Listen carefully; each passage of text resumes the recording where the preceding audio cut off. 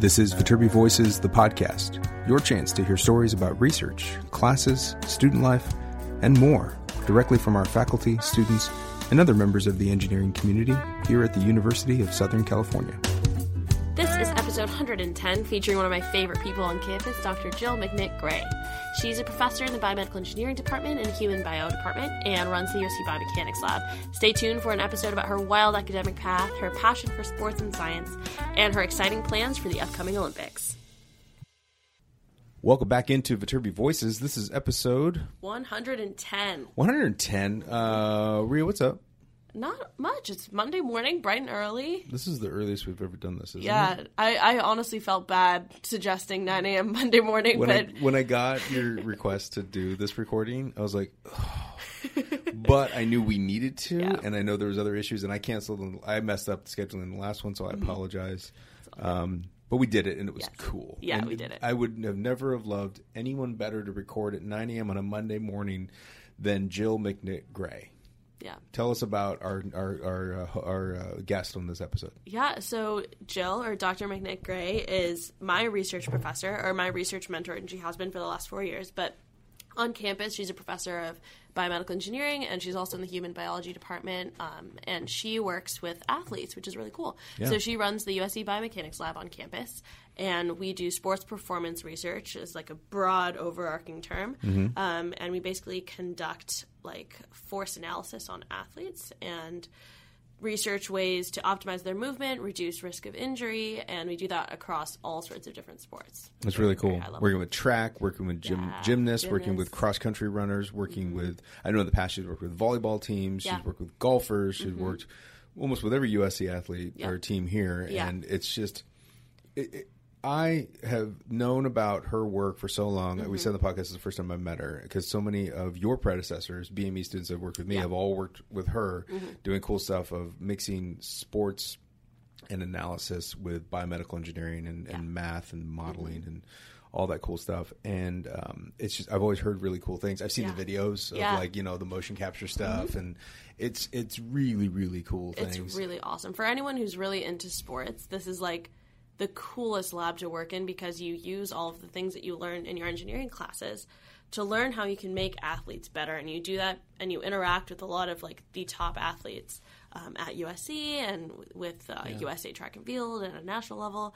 It's amazing. And you learn so much more about sports. You get to hang out with a lot of people that love sports. Yeah. Like my lab will go play basketball at lunch. Like they play flag football together on the weekends. It's a really great environment. That's awesome. And we all learn together, which is really cool. Very cool.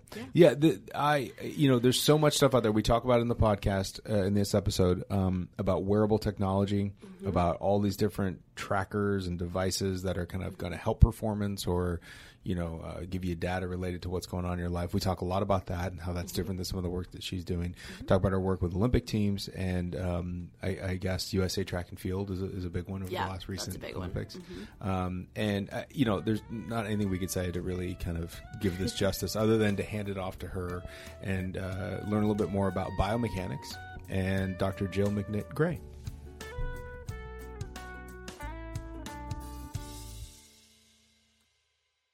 So, it's funny, Joe, I've seen your name, I've written your name, we've never met multiple times, but you have worked with so many of my students in the past, Rhea being the most recent, but even go back to Claire Christian and Nick Wegner. I think Adam Anderson might have worked with you as well. Like, those are all students that have worked with me in this same role, not podcasting necessarily. But I think there's even more than that have all worked in your lab. So have you kept in touch with them? That's always the fun part. Yeah, absolutely. So what's Nick Wagner doing? Nick is a orthopedist in Nebraska, in Omaha, Nebraska. Wow. No he way. went back home. Yeah, he and his wife. So cool. And they have two. Wait a second, I have to take all this in. They have two lovely children. Oh my goodness. Yeah. I'm a keynote speaker at the meeting in Omaha this May, so if you have his contact information, I do. That would be great. I do. I will give it to you. That would be great. He's doing some cool stuff, and he's out here pretty frequently because his wife is from Orange County, and so they come hang out with the grandparents every once in a while. But, Yep. So there's so many students that go back to you, so that they overlap. So your lab is incredibly popular with our biomedical engineers. It's a great lab. It's really fun. I mean, you've seen a lot of people come. We've got a whole new crop coming through too, so it's really fun. That's great. Very cool. Yeah. Tell us a little bit about yourself. You've been at the university for quite some time, right? Yeah. And where did you get started in this whole process? Started? Yeah. Where'd you go to undergrad? Okay. So let's see.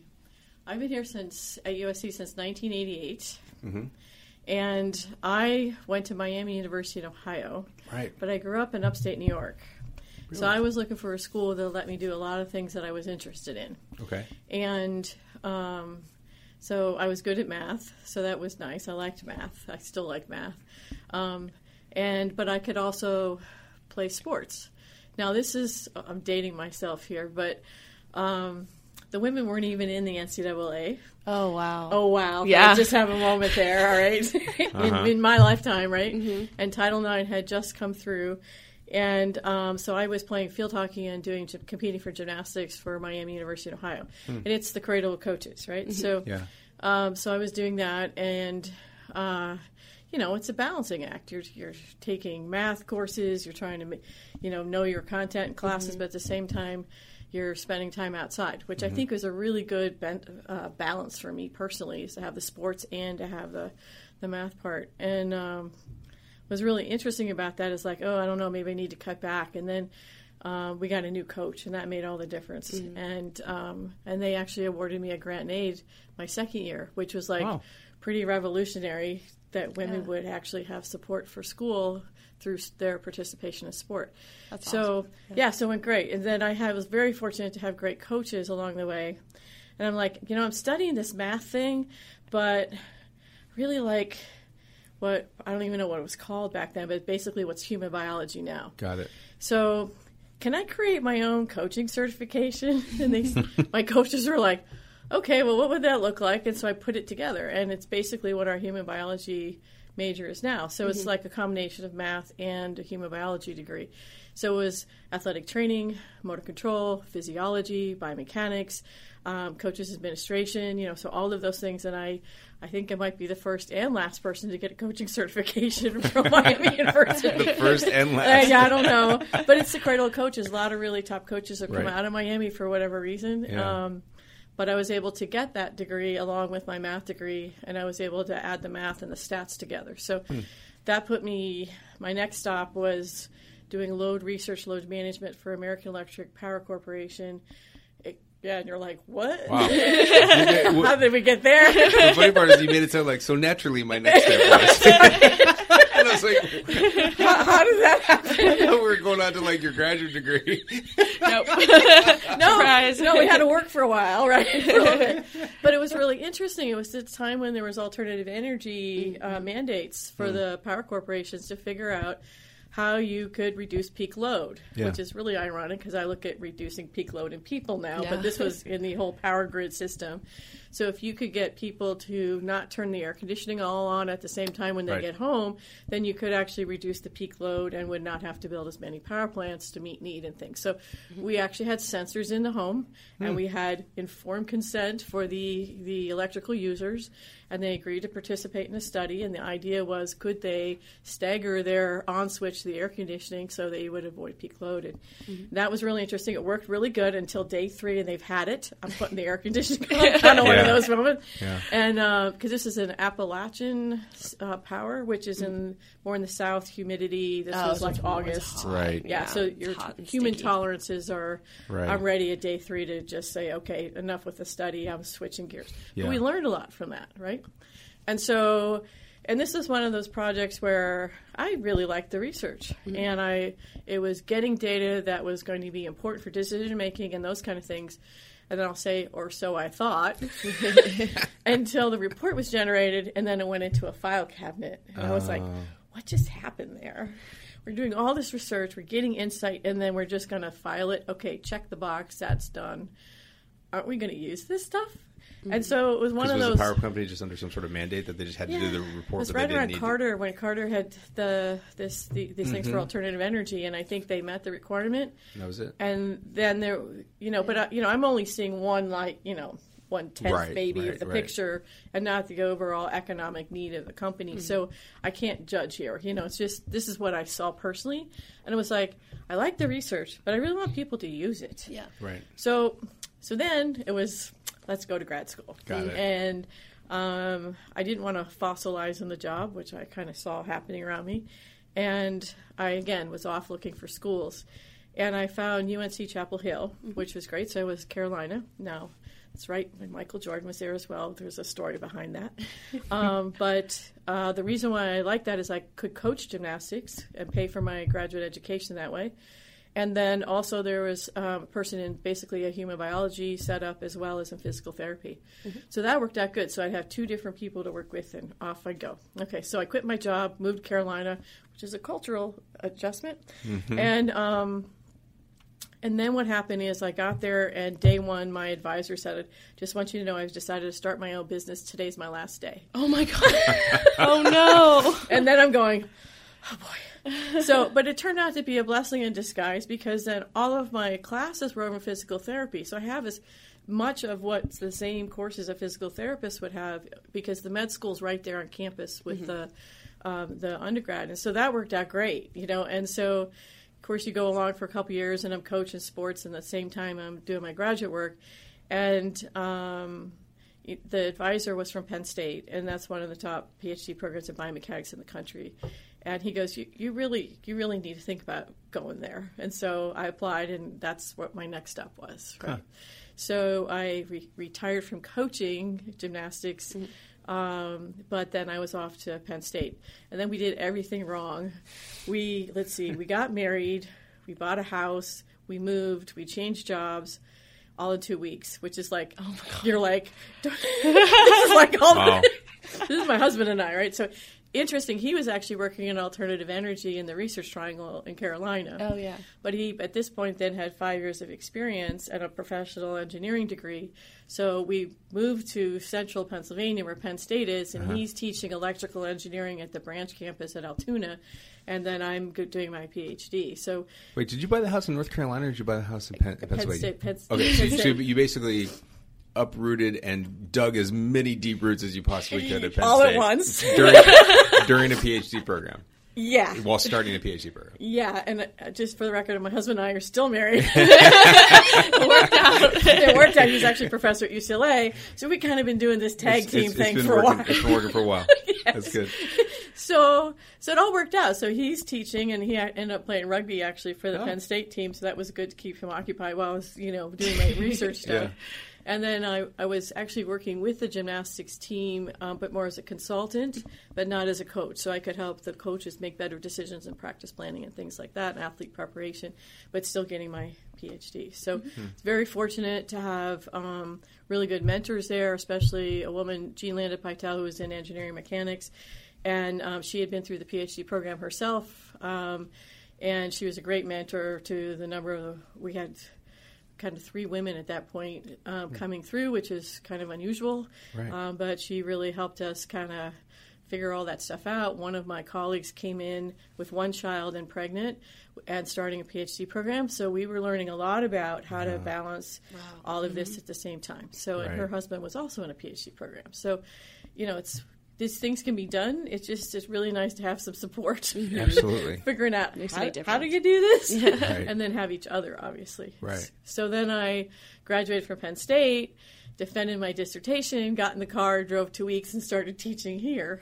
Oh and then my husband started his PhD program at UCLA. It's amazing that since then there haven't been drastic moves. Yeah. It seems like that's the norm for about 8 years. Yeah. Yeah, you're just like, let's move it, let's move it.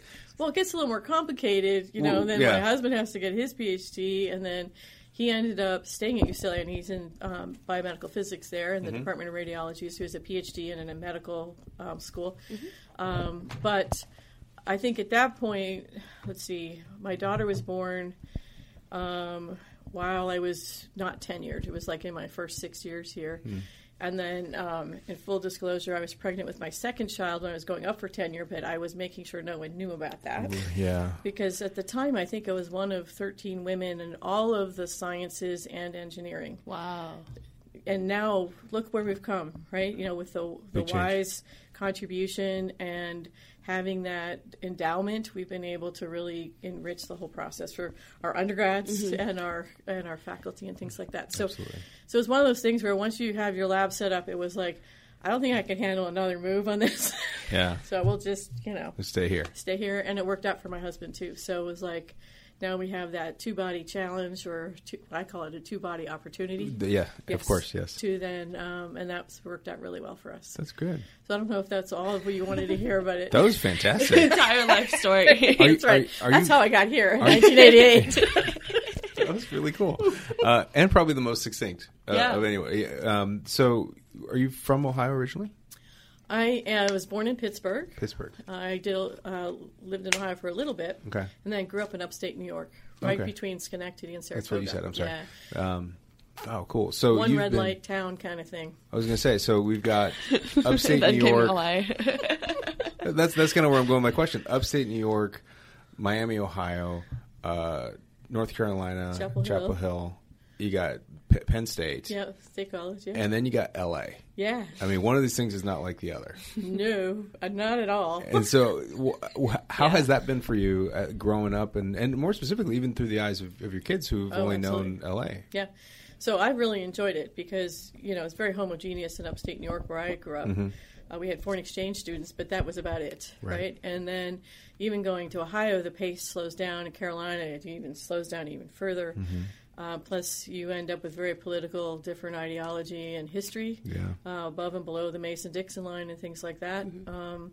And so you get exposed to that. But that's the part about grad school that's kind of cool. It's like you can go live for a while and be immersed in that culture, but you don't have to stay. Yeah. And you also learn of, like a tourist visa. But an extended one, right? Yeah, so you really get an idea to see who's going to thrive in this environment or not, right? So that's the cool part. And then coming out here, my husband is from Riverside, so we had some California connections here.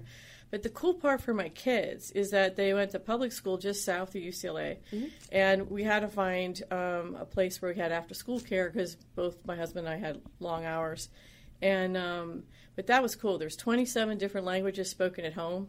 My kids got an international experience here in LA. It's been absolutely fantastic. Yeah. So, they don't see stuff.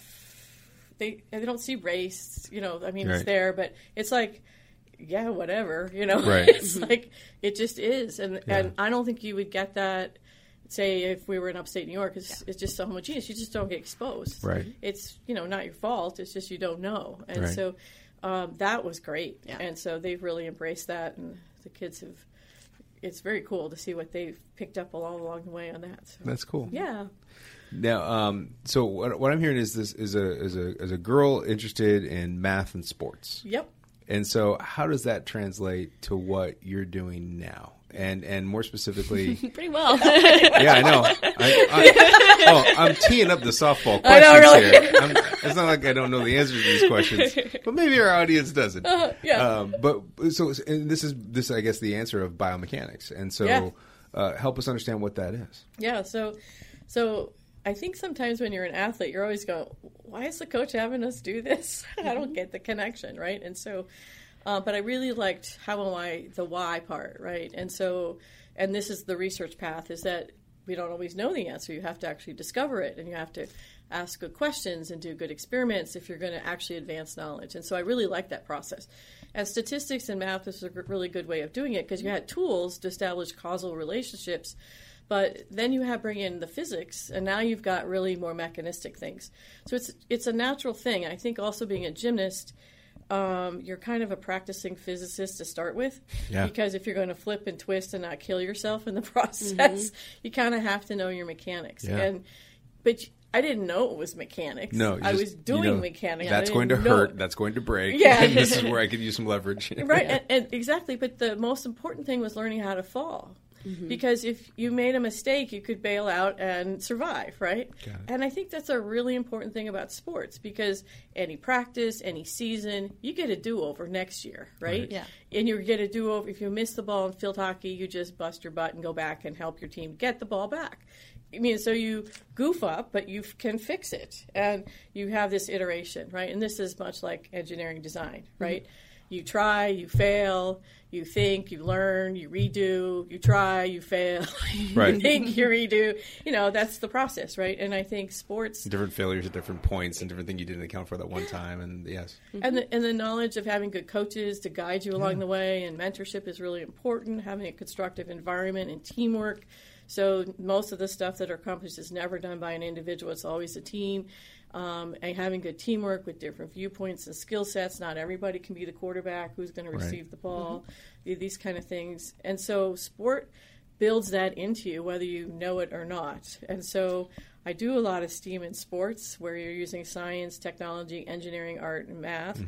And use sport as a vehicle to get kids excited about that. Because all those same skills that you need to be successful in sport are the same things you need to be a good researcher, scientist, engineer, mathematician. Which is member of society, I think, in my opinion. Yes, and you're durable. You fall down, you get back up, right?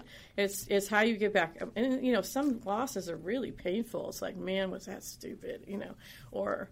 if only, and these kind of things. But you learn, and you get a redo. And I think those are things that I was lucky to have coaches that allowed you to make mistakes and took it as an opportunity to learn, and then allow you to try again. And that kind of support, I think, is really important.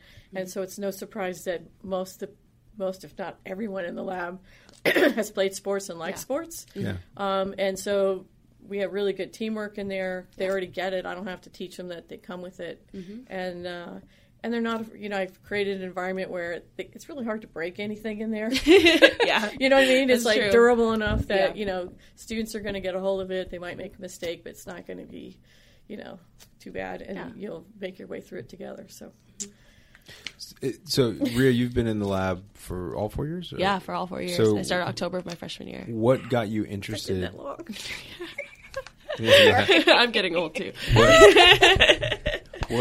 What got you interested in the biomechanics lab? And then from your perspective, what is biomechanics and what are you doing in there? So I got interested in it because it's a very similar story, and I think it's the same background story for almost everyone who joins the lab. I loved sports growing up. I did gymnastics for 10 years as a kid, and then I quit right before high school. And then I started swimming, dancing, and then doing track and field all through high school. And in my freshman year, fast forward to college, I was taking BME 101, which is the intro biomedical engineering class. And the first day of class, we were told to research labs on campus just to learn what BME was. And my group was assigned biomechanics. And then I found Jill's lab, and I was like, wow, this is everything that I like because it's engineering and it's sports, and it's using math and science to explain how to be a better athlete. And that was something that really resonated with me because the same way that Jill was talking about it, sports is something that became really integral to my entire childhood and my high school career. I coached gymnastics through high school too. All of my best friends in high school were athletes, and then I joined Ultimate Frisbee in college too. So I loved being in that environment and then using what I was learning in the classroom and applying it to making athletes perform better sounded like the perfect thing to get involved with. So how do you make athletes perform better? What's the magic sauce there? You want to answer that one? Yeah, I can start, and then Jill can give a better answer. It sounds like a test. It's like no, I know you've been through a lot of different scenarios. Yeah, we've done a lot of different projects while I've been there because I came at a time where there was a few grad students that graduated my sophomore year, and then a new crop came in my junior year. So we've been doing a bunch of different projects in the lab throughout. But what we basically do is use engineering principles to study how the body moves and then how to optimize that movement. So my freshman year, we were looking at golf players and tennis players, I think. And we were putting little motion capture sensors on joints in their body and tracing how those joints were moving over time during specific movements that they're doing. So for a golf player, we were looking at their swing.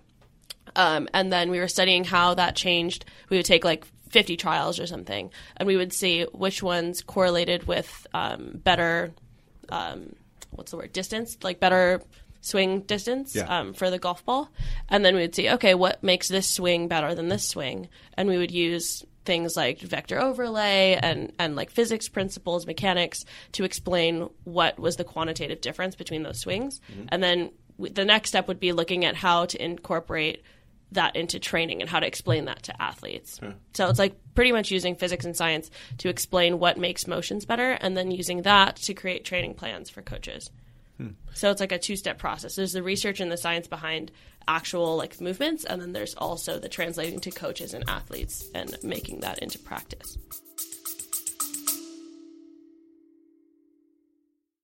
Hey, y'all, sorry for the interruption, but I wanted to let you know that we have a number of campus visit programs available to you right now. If you want to check out what campus is like, if you want to learn more about the Viterbi School of Engineering, go to viterbi.link/visit. That's VITERBI.link/visit, where you can learn about our Viterbi visit experiences that happen on most Mondays, Wednesdays, and Fridays. We have some virtual events that happen on occasional weekdays and occasional Saturdays. Plus, we have some transfer virtual admission sessions where you can learn all about how to get those courses ready for transferring.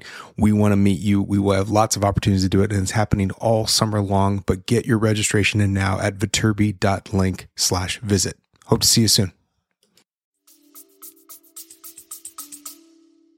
And there is a strong connection to our athletics department, correct? And working with different teams here on campus? Yeah, so this is all very much coach-driven, and sometimes coaches have questions about what's going on. So it's really important to distinguish. We're not coaches here. We're just supporting the team if they have questions or trying to clarify to the athlete what it is they're actually trying to do. So there's sometimes we can bring technology and then put it in a place where that technology, through our basic science, we know that might be helpful. So if we can train the coaches to use the technology, they then can use that information to improve their athletes. So they will take that information and then use it to help coach. So oftentimes we do a lot of coaching education in between, where I'm meeting with coaches in the off season, finding out where their challenges are, and there are many. And with student athletes, they don't have a whole lot of time to improve technique. And then, so if we better understand where the trouble spots are, we then go back to the lab, figure out what it is we could do to give a little more insight that the coaches can use themselves when they actually coach the athlete. And that's the cool part, because when the coaches understand what the athlete's really trying to do, then it's a lot clearer to both the head coach and the whole coaching staff, as well as the support team with the trainers and things, the strength and conditioning. Then they understand what they're really trying to build. And then what happens is then the coach is actually able to use some of the technology being able to put in the gym to actually leverage that to help the learning process, because it's very much cause effect. So they may see all sorts of motion, but really the bottom line is you want to go fast in that direction, you need a force in that direction over time. So it becomes very clear. And so then they also get better at how they cue the athlete, what they focus on, how they prepare practice plans, how they do checkpoints to see if improvements are actually happening. So it's really putting that in the hands of the coaches for them to do their thing. And we don't pretend to know their athletes. It's always better coming from the coach to the athlete anyways, because that's the relationship that's key. We're just support team in the back, helping stuff out. And so it's very different. Sometimes it's an experience, sometimes it's years, sometimes it's collect the data and let us know in 5 years what you're learning. It's all different kinds of relationships, and it's really coach driven. So we do this also with USA national teams. So we work at Olympic Training Center down in Chula Vista. We've gone to the National Training Center for USA Diving, gymnastics, all these other sports over the years. And so we've kind of tuned our way of approaching this. So it's very much driven by the coaches or the national governing body of sport to be what they need it to be, and then we tune or curate what we do so it matches what they're trying to accomplish. That's fantastic. Yeah, and then we do the same thing in rehab. So we work with Rancho Los Amigos National Rehab Center. Right. And that's very cool because you're still trying to improve performance. Physical rehabilitation. Yeah, but the cool part is the engineering bit that goes with it, right? So you're trying to... I just want to make sure people don't mistake rehab for like a like tabloid term. Of rehab. No, not that rehab. No, sorry. We don't have expertise in that. This is more like mobility. Mobility. Right. I know we're all on the same page. Wheelchairs, orthosis, prosthetics, these kind of things. Right. And we've done some really cool work with the Paralympic athletes. And Oh, cool. That's really cool because it's like we're human meets engineering, and now you have a new challenge, right? You know? And it's very interesting because the cool thing about the human body is that it can adapt to different things. You're going to land differently if it's a sprung surface or a mat or a hard surface. But when you have a prosthetic, it's kind of like designed for one scenario, like keeping your speed in the middle of a 400 race. Yeah. But you still have to take that same device and accelerate out the blocks. So now you have a device that's designed for something very different than what you now need to do in the acceleration phase. So you start with what the athlete or person can do, and then figure out what they need to do, like Rio was saying, in terms of mechanical objectives. Then you put that together and figure out how do we use this technology to help them learn to be effective. Right.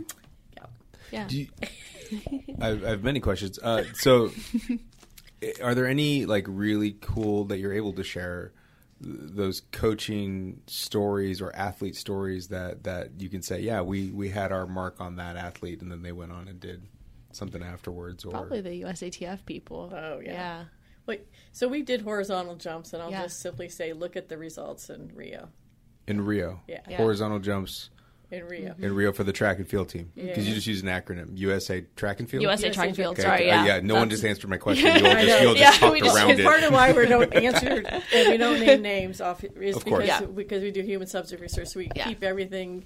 that was one of my, could you actually talk about it? But you worked with USA Track and Field. But just look at the results and you'll figure it out. And then the jumps, if you look from Beijing to Rio. Was it Beijing? London to Rio. Yeah. Wow. Yeah. That's cool. Yeah. So it's very fun. It's cool. I mean, we are only a very small bit of their success. And of course, you can't take claim and say, like, oh, I got to... And I want to be extremely clear about this. This is their deal. We're just there in the back helping support them. But it has been really wonderful working with the coaches that they have, because many of the coaches will embrace the technology, and we can then help them make better decisions and track their athletes and deal with challenges and things like that. So we're, again, way back in the back room in the support team. They're doing all the hard work on the day-to-day, and we're just there to help them, figure it out, And I think on a smaller scale, like that one is USATF, so that's a national organization, but then... Marissa's one of the grad students in our lab. She's also working on this project with the Pac-12, which is really cool because 4 universities are coming together to do research on cross-country athletes. So it's Stanford, Oregon, Boulder, and USC that's coming together. And all of those different universities are collecting data on their cross-country runners. And it'll be a several-year study to see how... basically to trace like running patterns and correlation with stress fractures that develop in cross-country runners from overuse, because that's really common in it's a program they just started with health and wellness of student athletes, and the Pac-12 is running it. It's very cool because this is the way to study this. There's a layer there where even though we're all competing with each other, we also want to bring out the best in our athletes. So is there a way that we can share and learn from each other to keep athletes healthy, get them at the starting line, and then the competition can start. So we found a really nice place to have that happen. And it's a really nice blend of they're using wearable technology, GPS, heart rates. We're bringing the physiology in to go with the biomechanics. Wow. And then, to see what we can actually learn. Is any of the things we're collecting worthwhile knowing? Is there any relationship? You can't assume. You actually have to determine. So that's where we are right now. You have to gather a bunch of data and be like, okay, that didn't tell us anything, or that told us something we already knew. Just looking for patterns. And there's a lot of technology that comes out, and you have to actually validate it's actually measuring what you really value, right? It'll give you some numbers, but you have to do your due diligence and make sure it's the things you really need to know to then, base your decisions on. And that's the part, because we're a research lab, we have to do that stuff all in the back room. Of course. So there are a number of different students in your lab, and it's a number of it's an interdisciplinary lab. Yes. And so, what makes up what's the makeup of your lab and your? Well, it's really interesting at the moment because we have PhD students in aerospace, biomedical engineering, integrative and evolutionary biology, and they all sit together, but also in orthopedics, biomechanics as well, and ankle replacements. So that's kind of the PhD group, and that's cool because they're doing experimental work, but also dynamic modeling work, and it kind of is a zigzag. So experimental results will lay the foundation for some of the control logic algorithms that we use in the musculoskeletal dynamics modeling that we do simulations for. So we've got the zigzag. But then we have students who are doing some progressive masters, and then we also have undergrad students. And the undergrad students can be from a lot of interactive media, human biology, biomedical engineering, mechanical engineering, computer science, and art. We actually had some art people doing the human body drawings, which is very cool. Yeah.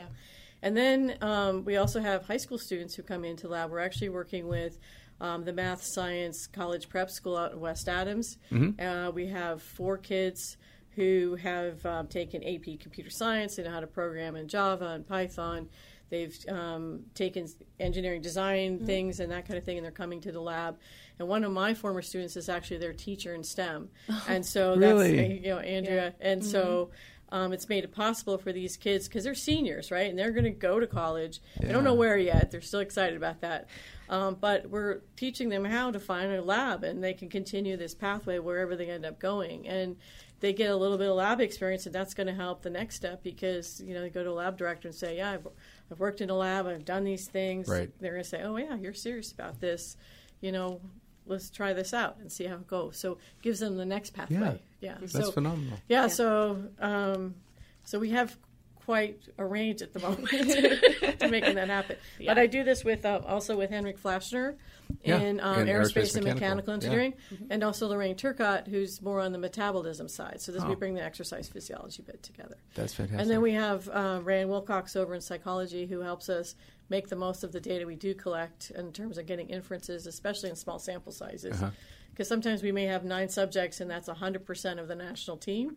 And so that's all you get, right? Yeah. That's it. So we got the whole population, but sometimes the statistical approaches need a little creative logic. Do you foresee new types of collaborations across competitive teams, like the Pac-12 coming together? Do you see, I don't know if this is possible, but nations coming together?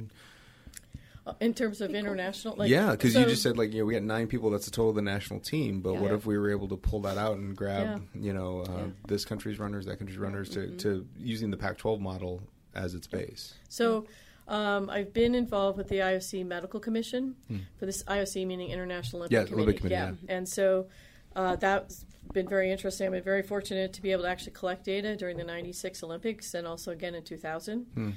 And I think to some degree we're able to do some of that stuff. I think in Japan and Tokyo 2020 there'll be more of that. It's a dance between the Olympic Committee and the national and international governing body of sport, and then the local people that are handling the venues and things like that. But we've been able to collect data in the real environment, because no matter what I do, I can't recreate the Olympics in my lab. And we did some really cool projects on landings of gymnasts in Sydney. And so you're on spot. You're on the scene there. Oh yeah. With your motion capture or with some sort of cameras to gather all that information. So it's very interesting because you need to get a camera spot, and there's only 35 to 60 cameras with NBC and all the international broadcasting groups. So we get to know them quite well, because our spots and their spots tend to be overlapping. We have to make friends. But we have to go through a complete background check, and I mean, this is a year and a half out, right? And then you have to get credentials and show up early. But press, same thing as press credentials. And then because we need to calibrate the space that the athlete's moving in, we have to get permission to get down on the floor. And then we have calibration devices that have to fit in overhead luggage to then create a space where you can get the coordinates. You can predict where the 3D coordinates will be when the person flies through the space and lands. And so by using those cameras, those fixed cameras and camera constants, we're able to actually get the calibration box out before all the people come in to watch the event. But the cameras don't move, so we're able to calibrate that space and then get 3D coordinates and then study what is happening actually in competition. Yeah, it's really cool, isn't it? So you've been to how many Olympics? Hey everyone, this is Paul. Sorry for the interruption, but I wanted to let you know about a new feature we just unlocked. It's about sending us questions or comments via text. If you go to your podcast player, check the show notes. There's a link there that says send us a question or comment. It may be on our next episode. So go in there, send us a little quick text message.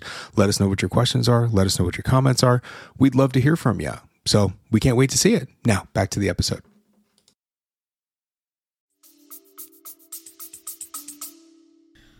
So I've been to 96 in Atlanta, 2000 in Sydney.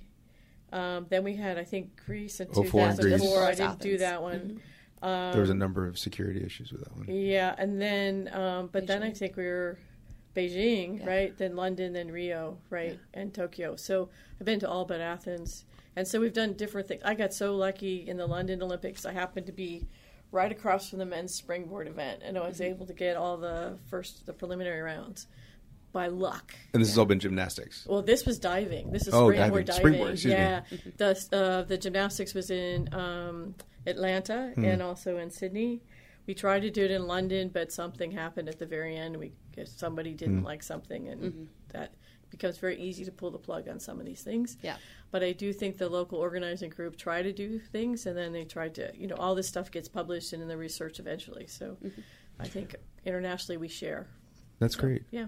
So from a layman's perspective, someone could be listening to this and saying, okay, well, this 3D mapping, they're doing that on NBC. And I'm assuming it's not the same thing, right? There's not a level of accuracy when they show like, oh, this is the point at which they turned, this is the point at which they landed, that's the pressure. They draw those little arrows, and like even in baseball now they're showing like strikes and balls and all these different elements.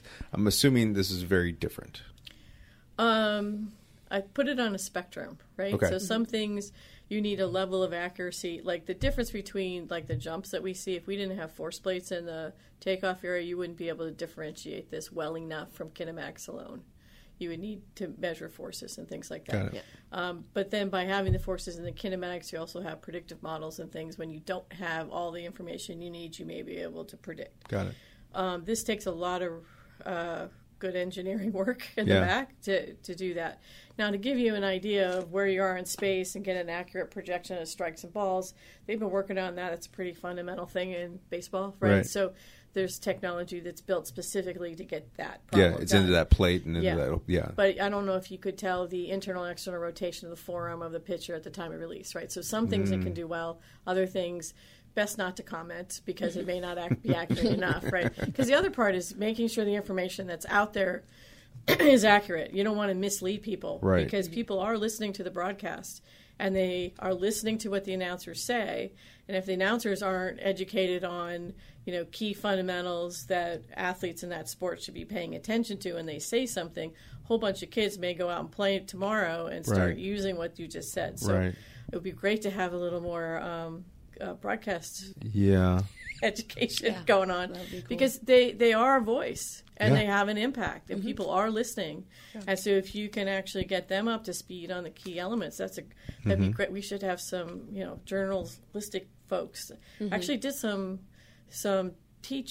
guest teaching in our journalism school here, trying to bring people in to say, you've got a platform here. How do we help get the sports science out there?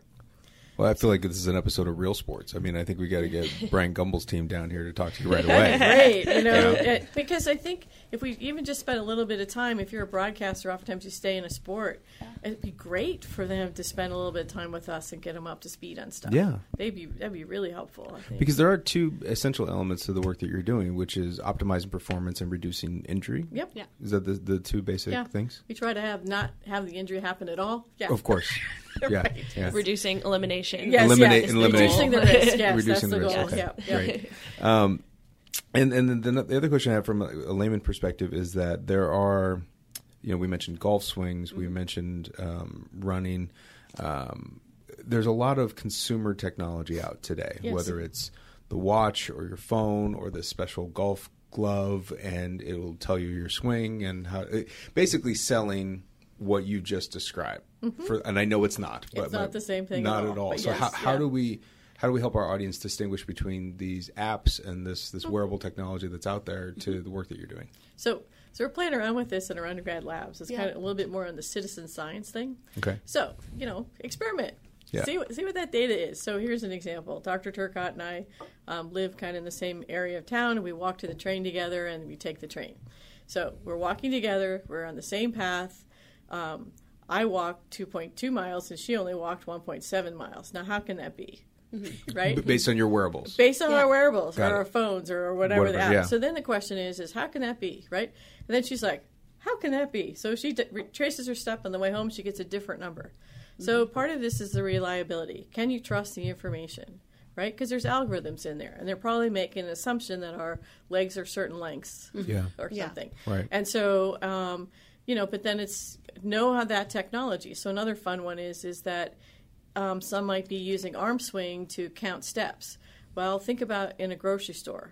going to take my arms, I'm going to put it on the grocery cart, and my arms aren't going to move. So I'm not going to get any steps, right? Because my arms are flat. Right. So this is my wife. This is my wife and I's ongoing debate and competition. When our daughter was younger and we were at Disneyland, and she would get incredibly upset, or I would get incredibly upset because whoever was pushing the stroller got way less steps. That's right. And so then as we started recognizing it, we would start walking, holding the stroller only with our right arm. Oh, so we got to get this going. And she got super competitive about it at some point. She's like, I have to do this.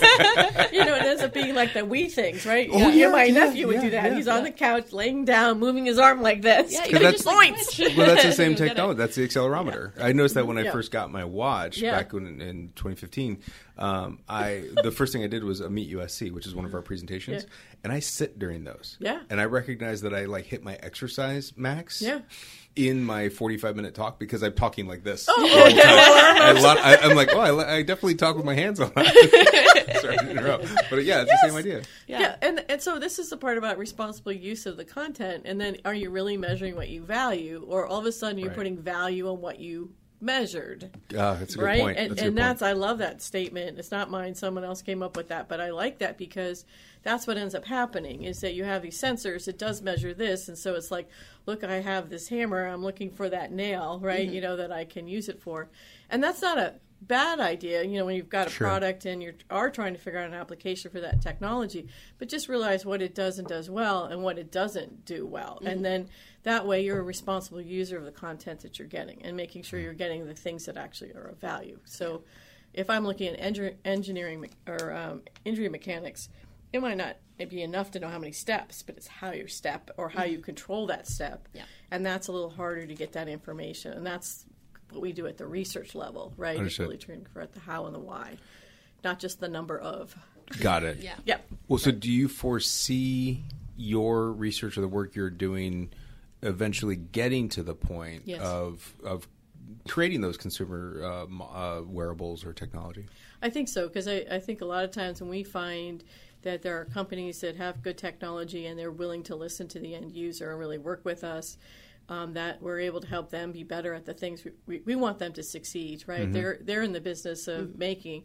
We'd like them to put good product out there so people get good content, and then that helps drive decisions. I think finding a way to partner with them in a meaningful way where there's good communication, and they don't always want to hear that, well, if you put the sensor on that way, it's going to move a lot because it's on the muscle. And so now the orientation system is moving in 3D, and just because the muscle's flexing, they may not really want to hear that. But at the same time, if they listen, they realize, if I split the two sensors, I can have this one monitor EMG, this one monitor segment acceleration, and they can get there with not too much tech adjustment. But you have to have a lot of listening between the end user and the company. I think it's good business practice to know your customers and what they're trying to really measure. And so that's a really key piece going forward. We do a lot of things with the military and also elite athletes at a level that we probably can't really talk about. Yeah. So it's definitely coming.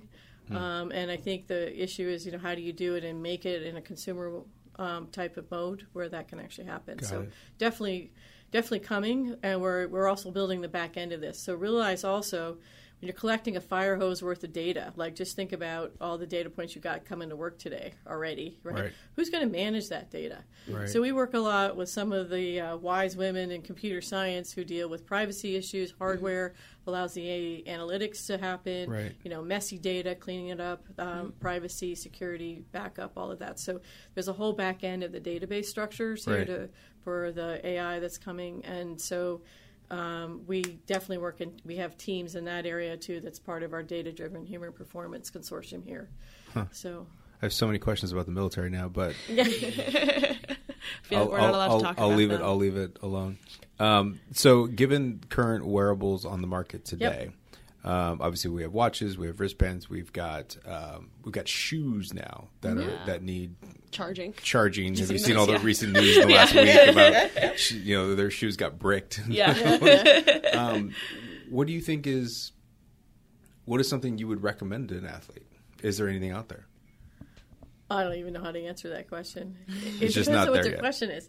Well, it depends what your question is. If you're just you're having trouble getting motivated to get out and move, counting steps is not a bad way of doing that because that's your goal, right? Right. For my elite athletes, I don't think they really care about that very well, right? Yeah. So it just depends on when they need what to improve whatever it is that they're trying to do. So this is the curating of it, right? So it's like having a good experiment. We just don't do experiments for experiment's sake. You try to really understand the problem, figure out what the key questions are, and also recognize that I may not be able to answer that question in 2019, but 2014, I imagine the sensor will be good enough to do that. Oftentimes we end up saturating the accelerometers on the running, for example. They're not, the accelerometer needs to be replaced. Companies didn't see that coming. We have to wait a couple of years before that develops. But we have the whole back end to do everything else, and then when that new technology comes out, then we're ready to go. So I imagine the technology is going to change a lot, but the way you analyze is not, because it's still physics. And it's still biology. Right. And that's the important thing for students to recognize. All this math and science and engineering, these are principles that you can actually use to understand cause-effect, right? So get to know those skills, right? And also the data management, computer sciences, and data visualization techniques, because that puts it in context. And realize the tech's going to be subbed out. Yeah. And that's going to be fast-moving. So back to your original question is depends on the question. And then you find the measurement device will best give you that resolution and reliability that you need. Got it. Yeah. Great. So, do you use any of the wearable technology stuff for your undergraduate class at all? Yeah, so this is the fun part. So one of my students actually started a wearable company, and it came from being in my biomechanics class, and then I have a bioenergetics class, and he's like, I'm a track athlete. I wish I had this growing up. This would really help my coaches, and he's created a system, this whole body stuff. And so we just piloted this on Thursday. Yeah. And can we say what company it is or no? I think it's Equilibrium. Yeah. Equilibrium? It's Vayu is the... Vayu, yeah. Vayu they came and spoke at an ASBME meeting last week. Oh, cool. Yeah, this is Karan, And so, the thing I really like about their system is that they are able to take the data in a way that the undergrad students could analyze the data. And they can ask the questions. This is what the sensor says, but if I look at the video, is that sensor results actually going to match up? So this allows them to also be aware of the sensors measured this, but is it of the sufficient resolution to answer questions about that? And by involving the undergrad students in that process of collecting their own data, and then checking that data against another source that's kind of the gold standard.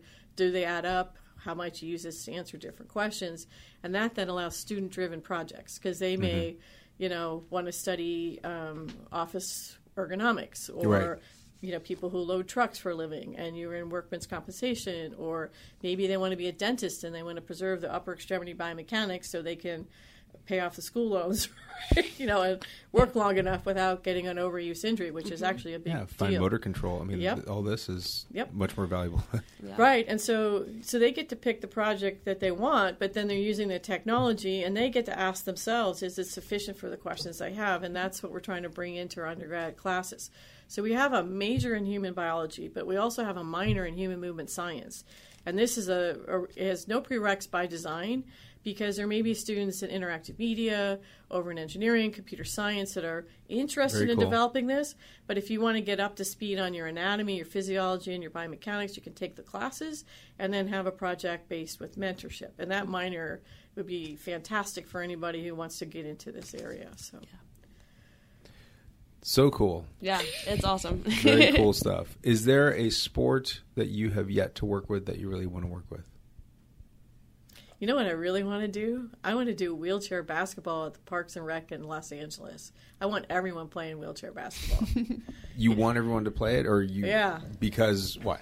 Because I think it's a really great way of playing a sport that you may have played on your own before. Sure, you understand the basic idea of it, but it's a whole set of new challenges. But let's try it in a wheelchair. Let's walk. Let's roll a mile in a chair, and let's see what life's like if you have some kind of an impairment that limits your mobility. So you get an experience of playing basketball, but everyone's in a chair, right? And then I think you also meet people who are in a chair most of the day, and you now have a whole appreciation. It's not about what you can't do, it's what you can do. And you get people playing together, and when LA84, which is the foundation for that came out of the LA Olympics in '84. That's their thing, is play for all. Yeah. It doesn't matter how old or how young, or if you have an impairment that limits mobility, get out there and play in some way and play together, right? Mm-hmm. So I think that would be really cool to do. So I'm trying to build relationships to actually make that happen. So cool. Yeah. And Rancho Los Amigos National Rehab Center has a really good wheelchair basketball team, and they're willing to work with me to make that happen. So that's I'm very fantastic. excited about that. We should organize something and get the engineering students out there. That would be fantastic. That would be cool. Yeah. And then it's just... Then you've got human, you've got engineering, and you have to get the two things working together. It's just really cool. Yeah, I think that'd be great. I mean, the issue is just getting all the chairs. And a trailer, and we can go from each park, and that'd be fantastic. That'd be so fun. in. That'd be so cool. That'd be a lot of fun. And I think the last question I have for you is: are you excited about the Olympics coming back to LA? Oh yeah. And given that that's happening, what's on tap? Because now they're in your backyard. You don't have to go anywhere. You don't have the carry-ons. Yes. So we're working on the slow ramp up for this. We already have a lot of projects. Remember the year? We're 2024. Yeah, 2028. 2028. Yeah, we got Paris in between there. Because there was a whole debate, and then I couldn't remember where we landed. So 2028. 2028. So we are actually working with many of the organizations that we've had relationships since '88. Working with Coaches Education, figuring out how to look at mobility in general. Mm-hmm. And then, this Play for All is a really good way to thinking about how do we build that into our community. And not only just to have places where people play, but have coaches in the places where people play. Because that's the guided experiential learning experience. But you can also bring STEM to that. So you have parks all over. Kids can learn about STEM careers through sport. And so we're adding the STEM and sport together in these kind of things that we're putting together. So it's very modular. We make it very easy for whoever we're connecting with to say yes. And then we can, again, curate what it is that they need and want to do with some of the work that we're doing in the lab. And it's great for the students in the lab because I've got the high school kids helping out now and the undergrads as well as the graduate students. And so it makes a really nice field experience for everybody that's in the lab. So I think they're enjoying that, go along with hardcore quaternion math and other things that we have to do. That's great. Yeah. Is there anything else you'd want to talk about or that we didn't really touch on? We covered a lot. Can you think of anything? I can't think of anything. That was pretty good. Yeah. We covered a lot of ground. We did. Mm-hmm. Well, that was so great, and it's such a pleasure meeting you. Like I said, I've known your name, I've written your name, I've known so many of my students that have worked for you have said nothing but great things. So it's a pleasure to finally meet you. And we have to do this again. We have to check back in when we get back to some other sports. Yeah, that'd be awesome. All right, cool. All right, thank you. Good. And that's just about it for this week's episode. Thanks so much for joining us. We release episodes every Monday, so make sure you subscribe to us on Apple Podcasts, follow us on SoundCloud, wherever you get your podcasts. We're on Spotify now, too, so throw us a follow up there, and we'll see you next week. Peace out and fight on.